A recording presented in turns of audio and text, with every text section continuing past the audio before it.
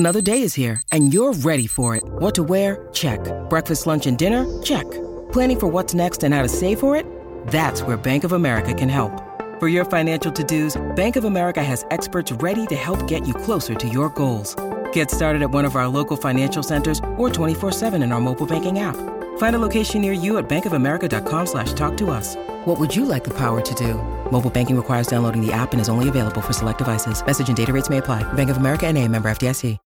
When you need mealtime inspiration, it's worth shopping Kroger, where you'll find over 30,000 mouth-watering choices that excite your inner foodie. And no matter what tasty choice you make, you'll enjoy our everyday low prices, plus extra ways to save, like digital coupons worth over $600 each week. You can also save up to $1 off per gallon at the pump with fuel points. More savings and more inspiring flavors make shopping Kroger worth it every time. Kroger, fresh for everyone. Fuel restrictions apply.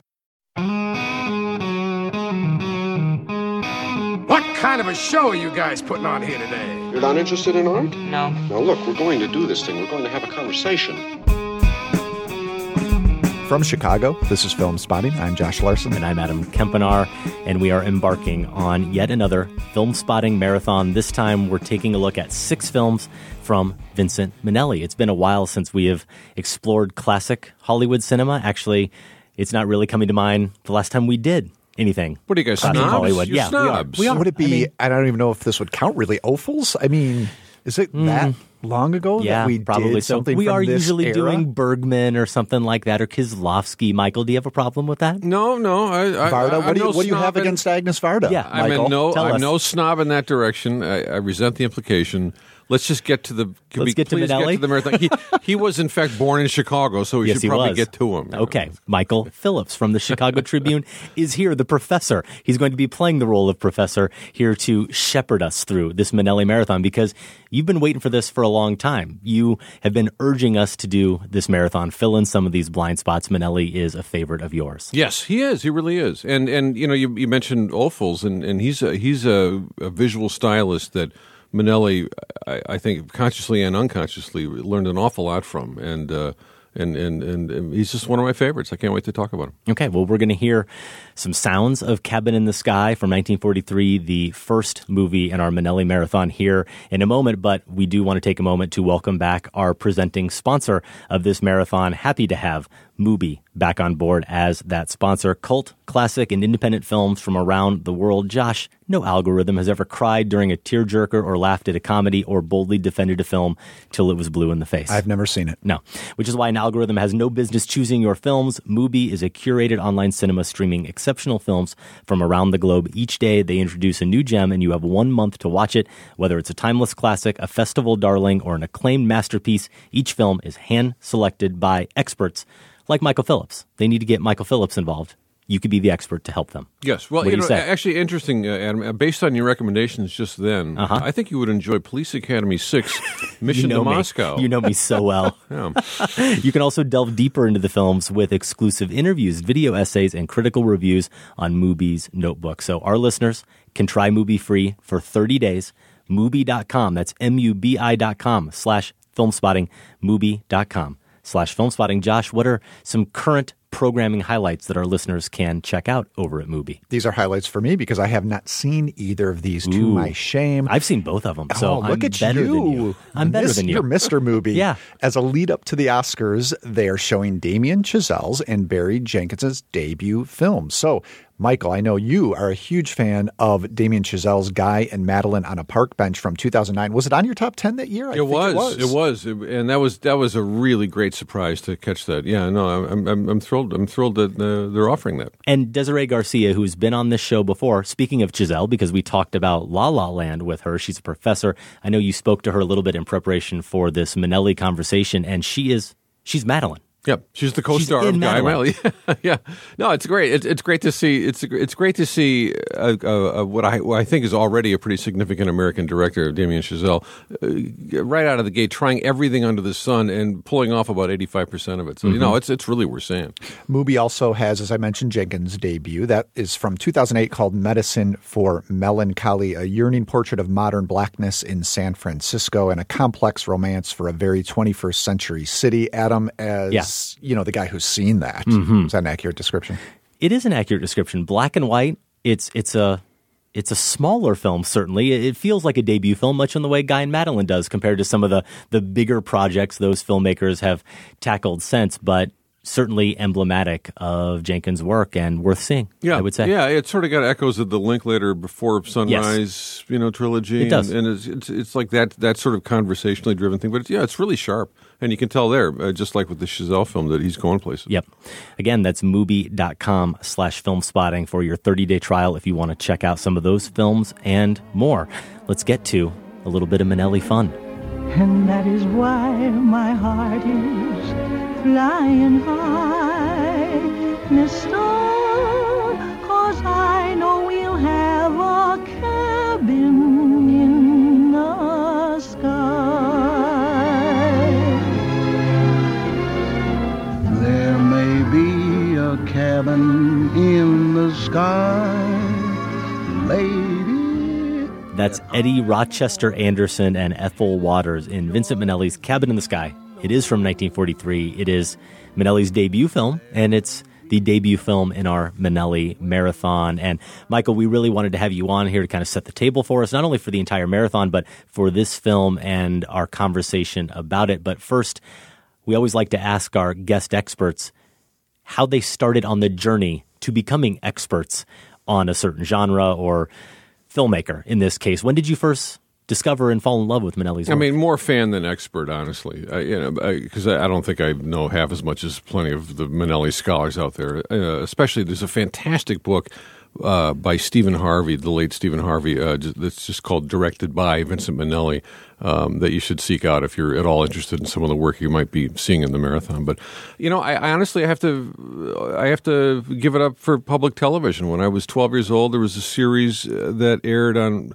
public TV all across the country called The Men Who Made the Movies. Richard Schickel, the Time magazine critic, put it together, produced it, and wrote the segments. They were just hour-long segments. In the early 70s, an awful lot, the right old Hollywood directors were still around and sentient and up for an interview, and Schickel put together programs built around the work of Hitchcock, George Cukor, Howard Hawks, all kinds of folks, and Vincent Minnelli. Now, when I was 12, I didn't know that name. I didn't know the name Vincent Minnelli.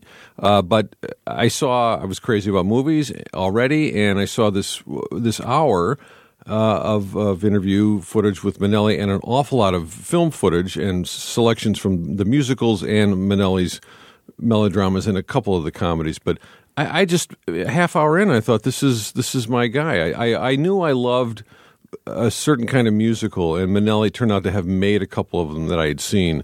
But just to see without any kind of conscious sense of what a camera really did and what a director can and should or maybe shouldn't do with a camera when filming a musical number or just a simple dramatic scene.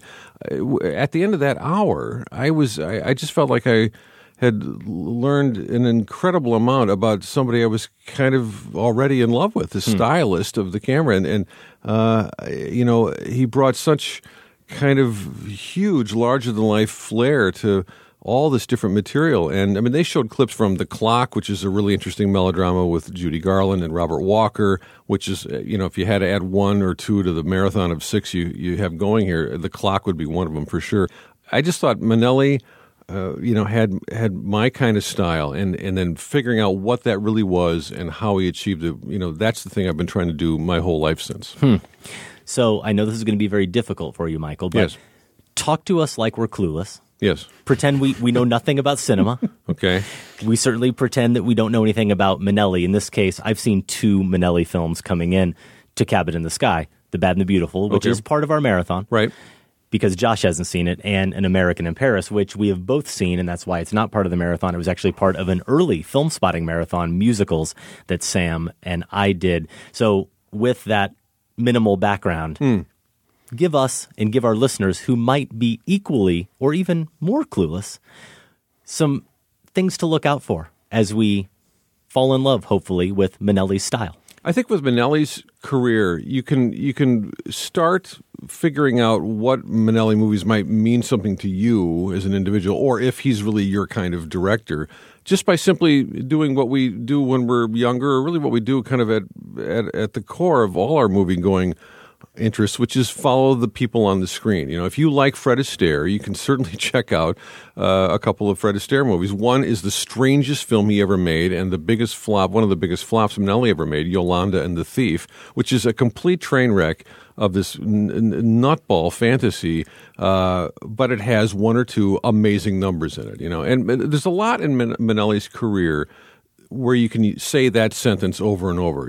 A musical or a musical review in the case of Ziegfeld Follies, which was made just not that long after Cabin in the Sky, that, 2/3 of it is, maybe half of it is kind of junk and dreck. But there's a number, there's, among other things, there's a dance number. It's the only time Astaire and Kelly danced together in their heyday. That's just fantastic. And, and then, okay, you watch it for the talent. And then you start to look at what Minnelli's doing with all the stuff that goes into the definition of mise en scène, right? What's up with that specific color blue in the sky? Why is the camera able to do that kind of mobile interaction with the dancers? What taught Minnelli exactly when to kind of fling this boom, this crane way up and get the group shot, and then down without a cut to pick up Astaire, maybe in Lucille Bremer, his dance partner in Yolanda and Ziegfeld Follies, and pick that up without cutting. A lot of it is just the satisfaction that I appreciate more and more now, all these years into my movie-going life, of just watching what a real highly trained master can do with a moving camera, and how Minnelli can take something like a James Jones novel, which was terrible, apparently. I've never read it. Some Came Running, and turn it into this potent, first-rate melodrama with strange kind of lacings of comedy in it. This is the one with Frank Sinatra, Shirley MacLaine, Dean Martin. And he's taking the same kind of visual approach to a melodrama, but keeping everything in very kind of enclosed spaces until you get like a fairground sequence. It's all shot in central Indiana, too, so it's location work. In addition to that, you have lighting and sort of a scenic design that really feels like it's still got one foot in backlot Hollywood. So you don't really know if it's real or if it's fantasy. And that's Minnelli in a nutshell. You're always kind of toggling between an idealized dream world and sort of the bittersweet real world, right? And there's two key dichotomies in his work, right? That's one of them. The other one is so many of his stories, whether they're set in modern day or period, or if it's a musical or a melodrama or a comedy, are about a kind of a very basic tension between the challenges and difficulties of romantic life and a private life versus the challenges and difficulties and then the solace of pouring yourself into your work. So it's all this sort of it's all this kind of work-life balance stuff, which my wife, columnist Heidi Stevens, who writes the work-life balance column, Balancing Act for the Tribune, would probably enjoy Minnelli, for this reason. But that's the thing. I think about musicals, and this is where we can get into Cabin in the Sky. That Schickel PBS series also excerpted exactly the right 2 or 3 numbers from Cabin in the Sky to get me hooked and make me wonder, what is this? I knew something about what an all-black musical was, and there's not that many of them in the late 20s, 30s, and 40s, just a handful. But this one looked different and a little better than the stuff I had seen before, and a little less racially egregious and patronizing and humiliating in terms of the stereotypes. It's all there under the surface, and for a lot of people, it's too much present and too uncomfortable to watch in 2018 anyway. But that's something I want to talk about with you guys. But what I saw in Cabin in the Sky was amazing talent being given a rare opportunity to do what they could in front of a camera, and still you have to kind of reconcile that with the discomfort a lot of the material causes people. Mm-hmm. Yeah, and for me, the talent absolutely wins out when you're watching Cabin in the Sky. I think that the cast there were 2 hurdles here, right? There is that those elements that still register today, I think you can say, is blatantly racist, that these performers are asked to enact in this storyline. But there's also this sense of, I guess it's almost condescending paternalism. There's that title at the very beginning saying something about how we made this movie to respect other cultures or to explore other cultures. And you get the sense that in 43, this probably was considered by the people who made it a progressive act of diversity, right? But at the same time, that lends a sort of paternalism that the cast has to overcome in addition to the racism that's part of the story and part of the characterizations. And man, once you give Ethel Waters the microphone and she grabs a hold of this story and does what she wants with this character she's been given and mostly gets to move and sing, she leaps a lot of that for me. I mean, this was really my first encounter with her as a performer on screen, and I was just astounded. She's great. Yeah, Michael, why don't you set up a little bit more specifically the plot here? What is the story of Cabin in the Sky? Minnelli, I'll go back 2 years earlier. So Minnelli was a big Broadway director at the time and had started in Chicago. He worked 10 years in Chicago earlier as first a costume designer, then a scenic designer, and that's how he developed his visual eye. And before that, he was a window dresser at Marshall Fields. So that's where he first learned how to create images and scenery for a proscenium stage, right? Perfect training. It's a frame, essentially. Perfect training. And he was an artist before that. So by the time he's a big Broadway director, he gets a call from MGM. Come on out. Why don't you learn the trade? Okay. So for 2 years, Minnelli just sort of, is a rolling kind of like idea man for hire, helping out on this project, that project, but no real responsibilities. Then he goes to New York, and on a shopping trip, the MGM folks said, hey, there's this all-black musical, Cabin in the Sky. It's got great talent in it. It's a medium hit. Actually, it wasn't that big a hit, but Ethel Waters was in it, and Rex Ingram, who in the film as well plays the devil, right? So two of the big Broadway stars of Cabin in the Sky made the jump to the movie. But they thought, okay, this is a good vehicle for Minnelli's first directorial effort. It's a musical. It's perfect for our new hire, Minnelli. He's our new contract director. So that's where it starts. And it's a very old, even at the time, it was a quaint and kind of cloying old school, quote, Negro folktale, unquote. And in the story, you have Ethel Waters playing Petunia, the wife of Little Joe, played by Eddie Rochester Anderson, Jack Benny's old sidekick. This is in the movie, and he's, this is where it's very uncomfortable to even discuss how you have to describe the character. He's a shiftless no account, as they keep calling him. He's prone to dice games and gambling, and at the beginning of the story, he is shot and mortally wounded because of a gambling argument, and then in this delirium, right, he's visited in a fever dream by the Lord and the devil, right? And they're going to fight for his soul. So it's a Faustian, it's fighting for his soul, right? And so he's got 6 months to do the right thing. And both the devil and the Lord, who appear, as persona in this little folktale, try to win the battle for his soul, right? And the devil throws him all kinds of temptations, primarily Sweet Georgia Brown, played in the movie by Lena Horne, right? So, and an unbelievable talent, I'd say, Josh. Just like Ethel Waters, you just sort of relax into the unbelievable talent of this musical performer, right? And that's at its best. Cabin in the Sky makes room for the talent it has, and kind of carves the stereotypes and the more, the more kind of wince-worthy images out of the way, and just sort of makes room for the song and dance, but the right kind of song and dance, And there was only a handful of movies, as I said, that were what some people call black cast movies in the cinema. It started back in 1929 with Hallelujah, a King Vidor film, and there was a all-black film called Green Pastures in 1936 that also came from this stage, but Cabin in the Sky in 1943, same year as Stormy Weather, the Bill Bojangles Robinson vehicle, which had the Nicholas brothers in it.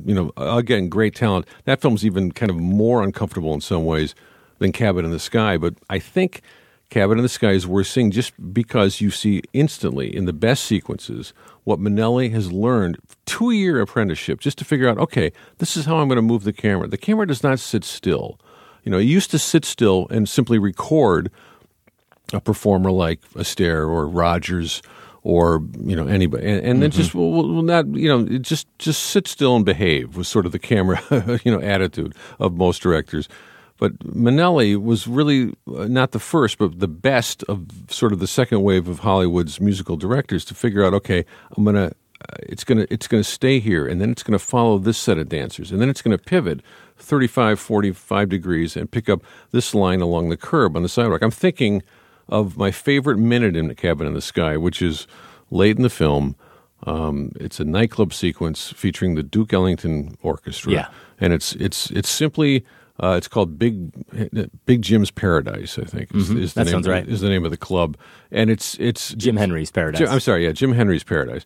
And it's the way Minnelli just sort of simply deals with the dancing chorus of like different couples sort of moving on to the center of the frame and then sort of on an angle sort of into the club. And, the camera stays outside for quite a little while because the action is so good and every single dancing couple is so differentiated from the previous one. And you sort of just watch it and you're kind of subtly astonished. And then the fifth couple goes in and the doors open and then you're inside and you got, there's Duke Ellington at the piano and then you got a jitterbug number and it's kind of like 3 fantastic minutes and you can't believe it's the guy's first film. Yeah. And he does it all in about 3 shots. It's like, some shots are really long, some shots are shorter, but I don't know. You just see a certain kind of style that not every director, and in fact, most directors doing musicals in 1943 never learned that kind of camera technique. So this guy was a natural, and his theatrical training was the perfect warm-up for his cinematic debut. Yeah, that nightclub sequence is where the technical wizardry really comes through. What I was expecting to get from Minnelli, you see touches of it throughout. I'm sure we'll talk about some of them, but that's where it really did stand out for me. And we've heard your thoughts. We've heard some of Josh's before we get to anything I may have to say. Let's actually hear from a listener because we got a really good voicemail that, honestly, I don't have much to say after it. It kind of sums up my overall general thoughts on the film. Nathaniel, he's in South Bend, very smart listener with some thoughts on Cabin in the Sky. Hey, Adam and Josh. Nathaniel here from South Bend. I just watched Cabin in the Sky, and I'll be interested to hear your thoughts. For me, on the one hand, it was pretty incredible to see its all-black cast. And apparently this was one of 6 films shot between 1927 and 1954 to feature all-black performers. I found Ethel Waters' performance to be especially breathtaking. At first, it was almost tender and maternal, and then incredibly wild and sensual in that film's amazing final nightclub scene. On the other hand, yeah, the film is definitely a relic of its time. Coming off of Black Panther only weeks ago, I found Cabin in the Sky fairly cringeworthy in its discernibly white representation of black life and culture, even if it was well-intentioned. Still, I thought the nightclub scene at the end was incredible and clearly indicative of Minnelli's talents. Even the opening tracking shot through the church was pretty thrilling. Finally, I thought one potential critique that could be lodged against this film is that it clearly takes some of its narrative beats and imagery from The Wizard of Oz, but I also wondered if, maybe on the plus side, Cabin in the Sky helped pave the way for something like Powell and Pressburger's A Matter of Life and Death. Anyway, guys, looking forward to hearing your thoughts, and don't forget to remind Michael Phillips while he's there that his opinion of Raiders of the Lost Ark is completely absurd. See ya. Here we go. With the rebuttal. You got a rebuttal, Michael? Phillips with the rebuttal. I like that voicemail a lot. I thought that was a lot. He had a lot of great insights on Minnelli, and it's that he had to ruin it. He, at the end there with that Raiders of the Lost Ark thing, it's gonna haunt you. You're gonna regret ever saying that on the show, Michael. But Nathaniel nails a few things there. He mentions, and this has been touched on, that the movie, as Nathaniel said, is a relic of its time. There are some cringe-worthy moments, but at the same time, there is something incredible. There is something striking about it being this all-black cast. He said one of only 6 films between 1927 and 54 that did that, 54 being a key year because that was the year the Supreme Court desegregated schools. So this is a rare creature, this movie, Cabin in the Sky, absolutely. And then Ethel Waters, Josh, you mentioned how great she is. Well, Louis Armstrong. And Louis Armstrong, too. And I want to touch on that because you mentioned the talent, and that's such a key part of this. And I do like what Nathaniel said about it taking maybe some narrative energy from Wizard of Oz. But also, I thought about Powell and Pressburger, too. I don't think you can watch this film and not think about a matter of life and death and that dichotomy of the afterlife and the mortal world. And actually, Michael, while you were talking about Minnelli and that dichotomy, I realized that it's maybe not the same type of dichotomy here as what you described in his other films, and yet there is one. It is this battle between these two worlds, between not the home life and the romantic life and the work life in this case, but the home life and romantic life, the sinful life maybe, or the temptations of that life, and the virtuous life, right? That's the dichotomy at play here in Cabin in the Sky. It's either God-fearing or sin-loving. Exactly. You know? It doesn't work out both ways. I did not know much about this film when I started watching it, other than it was an all-black cast. And you had actually warned us a little bit that maybe this wasn't the best Minnelli film to start with. Well, it's a risk. It's a risk because some people, rightly so, are just really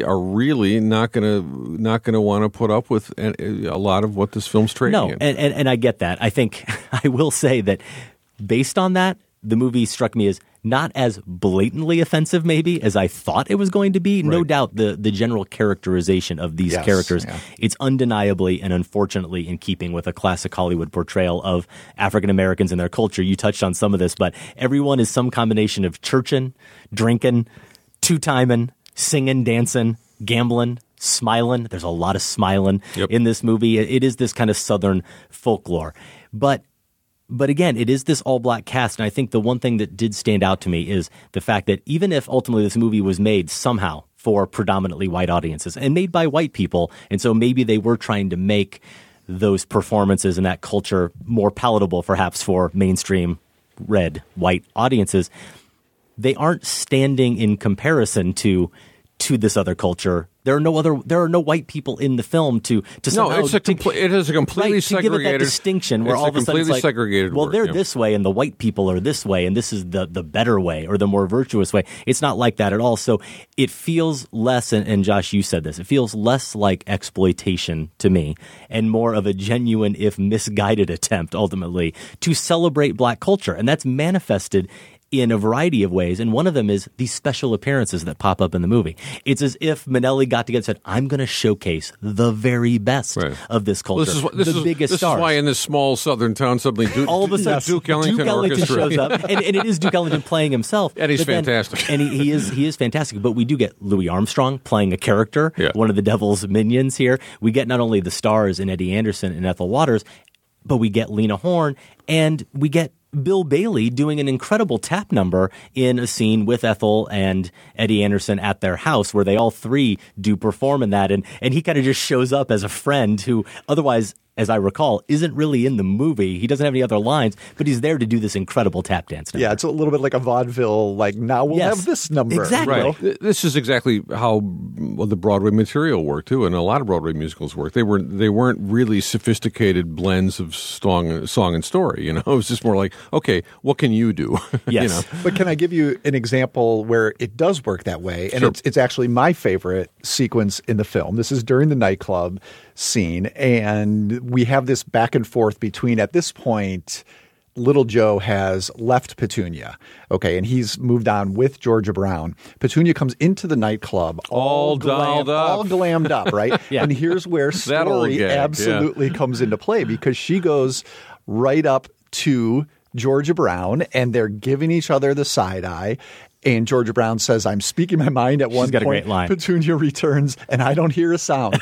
And then she announces not long after, I suddenly feel a musical urge. And this is, you talk about representation, okay? Now you have the larger-than-life, full-bodied church woman. You don't see that on screen getting a dance sequence like this. Right, and she cutting loose. She puts the slender lady of the night. Horne's talent is great. This character I don't think is as good as she's just a gold digger. She's just a gold digger. It's a tired stereotype. But man, for sure. does this full-bodied church woman put this slender woman of the night to shame on the dance floor. That's great. And the fact that Minnelli just lets that That's play Honey out. and the Honeycomb? Honey and the Honeycomb, which is a great song. Amazing moment. Oh, there's honey in the honeycomb. There's nectar in the peach.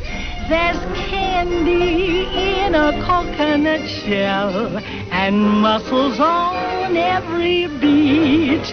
Oh, there's money in the savings bank, and I'll personally guarantee if there's honey in the honeycomb, then baby, look out, 'cause oh, there's love in me.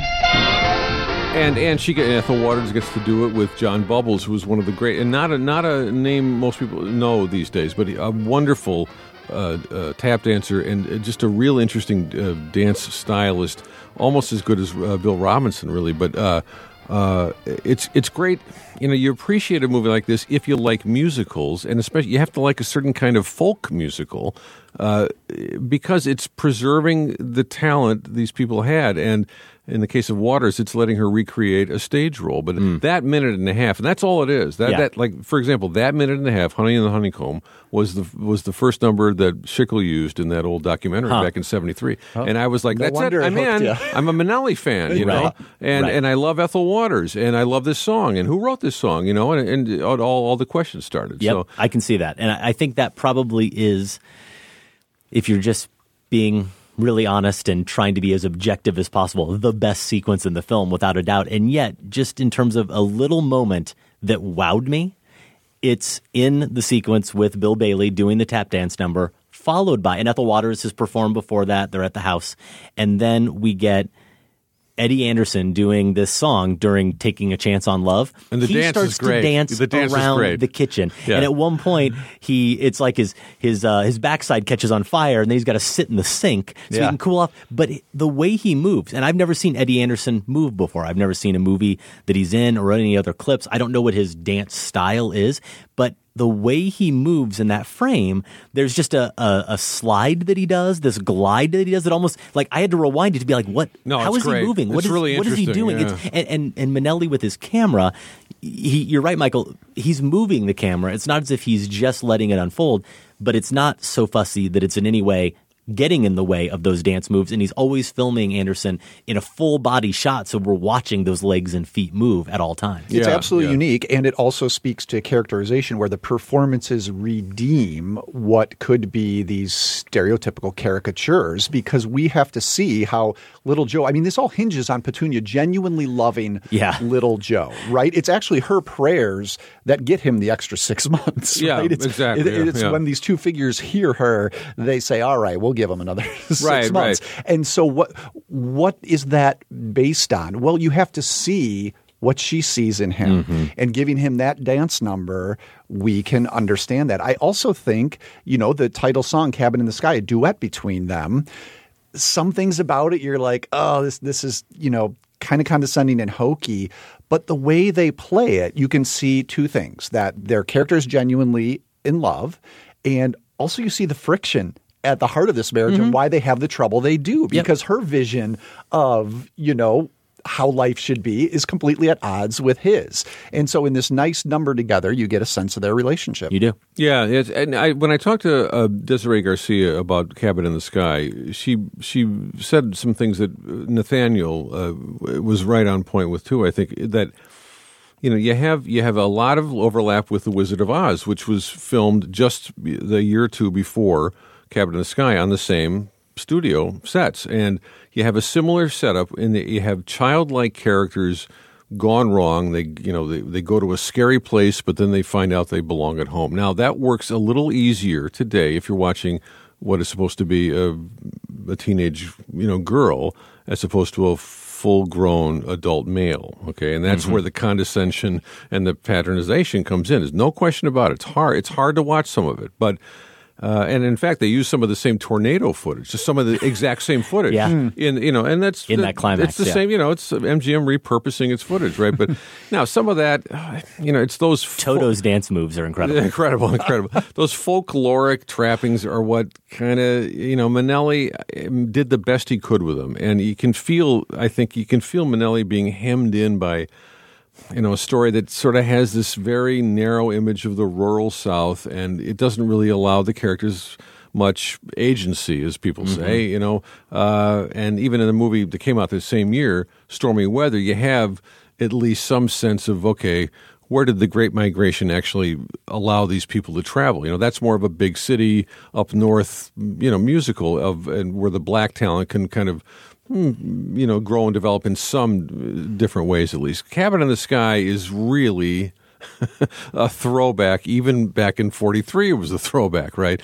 Nonetheless, I think what you learn here is what an intelligent and sensitive director who happened to be white could find a way to bring out, I think, a variety of talent in a variety of ways. And it happened to be all African-American talent. And, he didn't do anything to try to mess with the, if you want to call it, the integrity of the original piece. He didn't try to push the comedy, which is, I think, crucial to why the film is interesting today.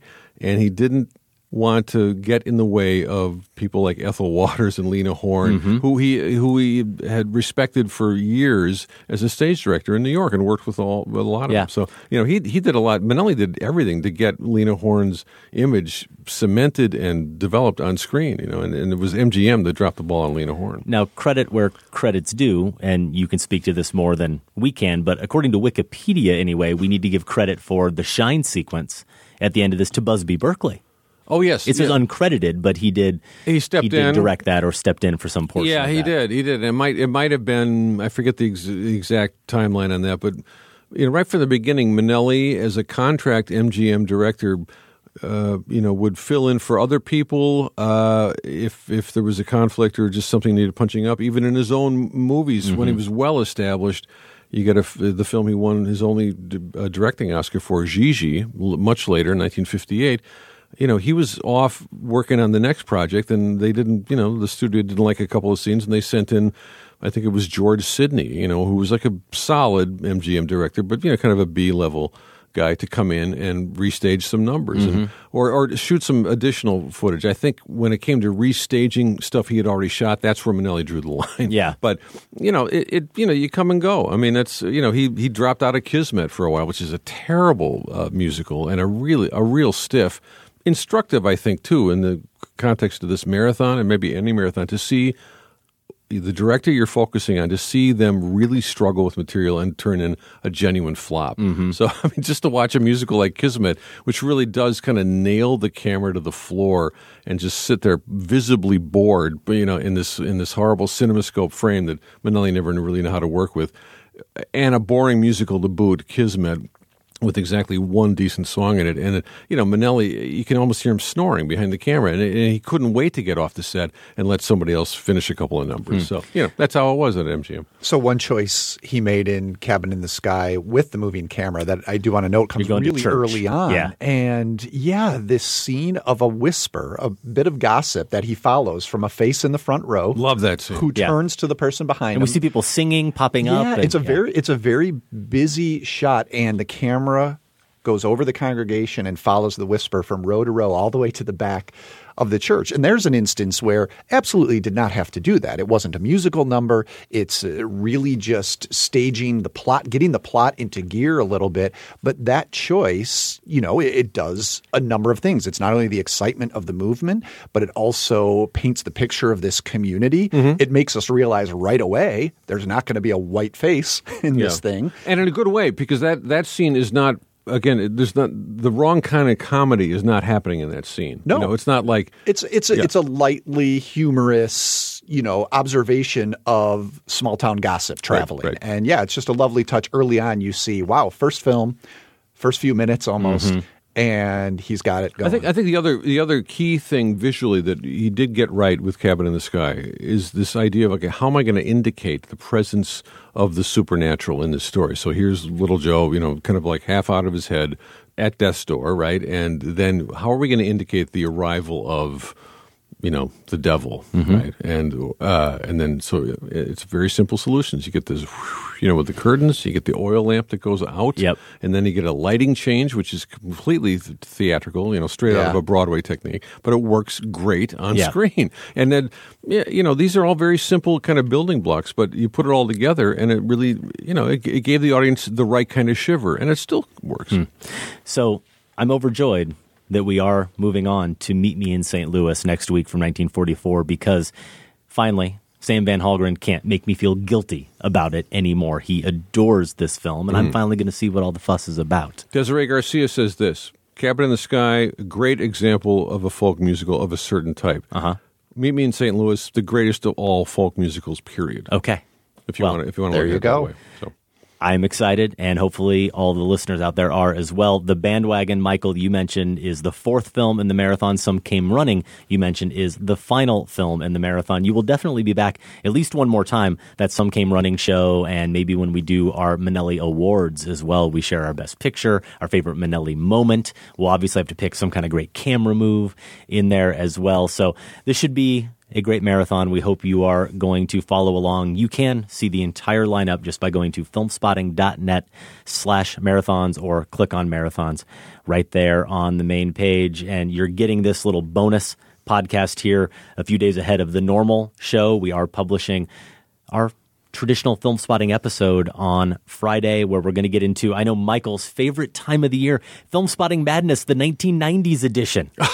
The bracket is back. No Raiders of the Lost Ark to worry about. All right. But some good stuff from the 90s that we are going to pair against each other and try to crown one film. One 90s film will reign supreme. And then we're going to get into Annihilation, the new film from Alex Garland, with some bonus spoiler talk there. Where 20 minutes or so. The movie. I mean, we do. I think we nailed it by the end of it. So, yeah, look forward to that and look forward to the next film in our marathon. Thanks for listening. Honeycomb, and baby, there's love, baby, there is love in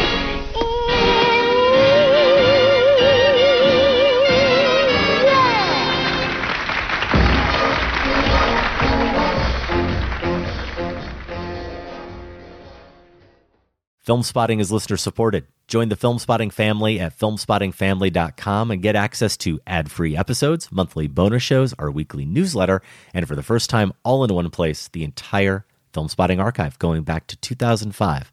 That's at filmspottingfamily.com.